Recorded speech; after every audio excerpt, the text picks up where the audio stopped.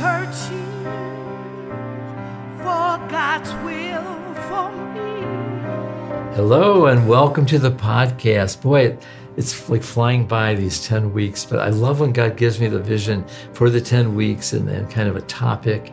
And our study has been on being in Christ and the benefits of being in Christ. You know, when you're in the Ford Motor Company or any company, there are benefits. You have a benefit package.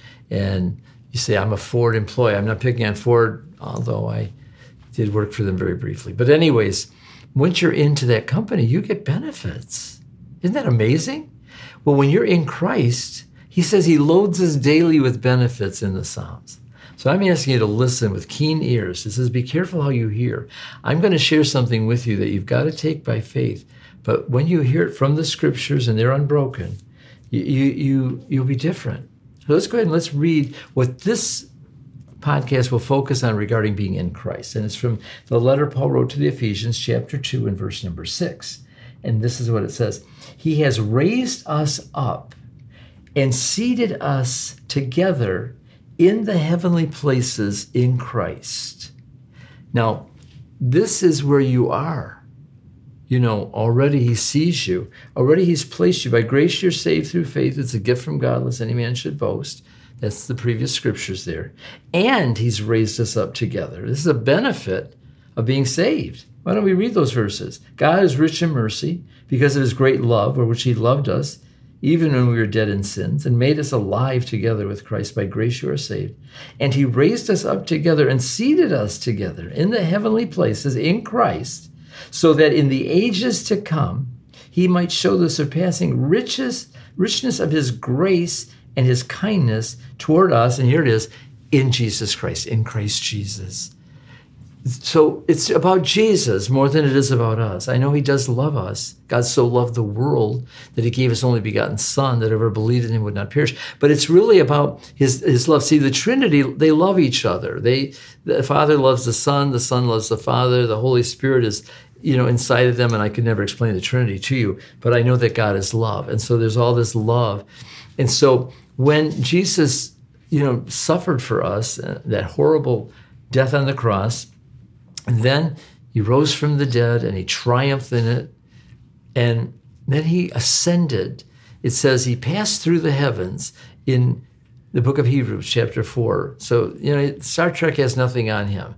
He passed Jupiter and Mars, and it says that he passed through the heavens, and then he got to the third heaven. And that's where he's seated. And some say that it's north. Because, our globe is a circle. Like when he ascended, where did he go? Did he go east, west? But they say the sides of the north. That's where the city of God is. And so maybe you can look up at the Arctic, but he goes north. When he ascends, he passes through the heavens, and then he lands in the third heaven. And he is seated in the third heaven next to the Father God at the right hand of God. He is seated in heaven. But guess what? So are you. I mean, I know it's deep, but it says it. He raised us up together and seated us together in heavenly places in Christ Jesus. Now, this is eternal positioning, but this is also temporal positioning because your prayers have authority. You are in Christ. Whatever you ask the Father, he said, in my name, he'll do it for you, that your joy may be filled. And when you understand this positioning at the right hand of God, that's the place of authority. You are an ambassador for Christ. You have a ministry. The world has gone crazy, and it needs the sanity that only God can bring and the authority that we as believers have and that we take. You've got to take you've got to take it by faith first. You can't give what you don't have. So when you believe that you've been raised up together and made to sit together with him in heavenly places in Christ Jesus, that in the coming ages, he can show the surpassing glory. I mean, what does that mean, coming ages? I believe that there is the church age and then the tribulation, and the Jewish age returns for 7 years, and then there's the 1,000-year millennium. But what does post-eternity look like? What does Revelation chapter 23 look like? I don't know. I've never read it. Neither have you. Don't let anybody deceive you. but it is an eternity filled with the glories of God, that in the coming ages, he'll show the surpassing riches of his grace and his kindness towards us in Christ Jesus. So what I want you to know is that his grace is amazing. It's amazing grace. We didn't deserve it. We didn't earn it. It's a free gift, lest any man should boast. But once you take it, you have authority and responsibility to make him known and to live for him and to take advantage of any open door that he gives you. I'm trying to push doors open. I want you to go to my website, frankjulianministries.com. I want to come to your church. I want to speak there. I want you to tell people about this podcast. I want the multitudes, the nations. He said, ask for the nations and I'll give them to you. I asked for the nations. And this podcast is going into all the nations. I'm amazed. But I want you to know something, that you're going with me, in a sense, praying for me and believing, encouraging me, just saying that I'm in Christ. And then together we're going as a force for the Lord. But only eternity will really explain it to us as we really sit with him in heavenly places and understand in the ages to come the richness of his glory toward us in Christ Jesus. Father, only you can really reveal this truth. Help them listen and listen again until they know their eternal destination.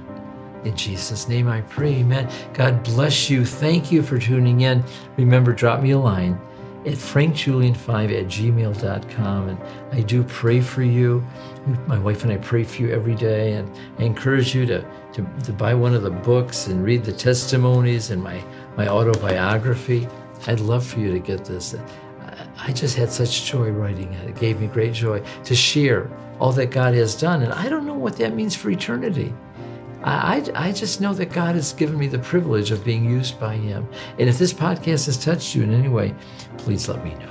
Okay, enough of that. But God bless you. Have a wonderful week. And until next week, the Lord be with you. He'll never leave you nor forsake you. Tell a friend about the program. In Jesus' name. Bye for now.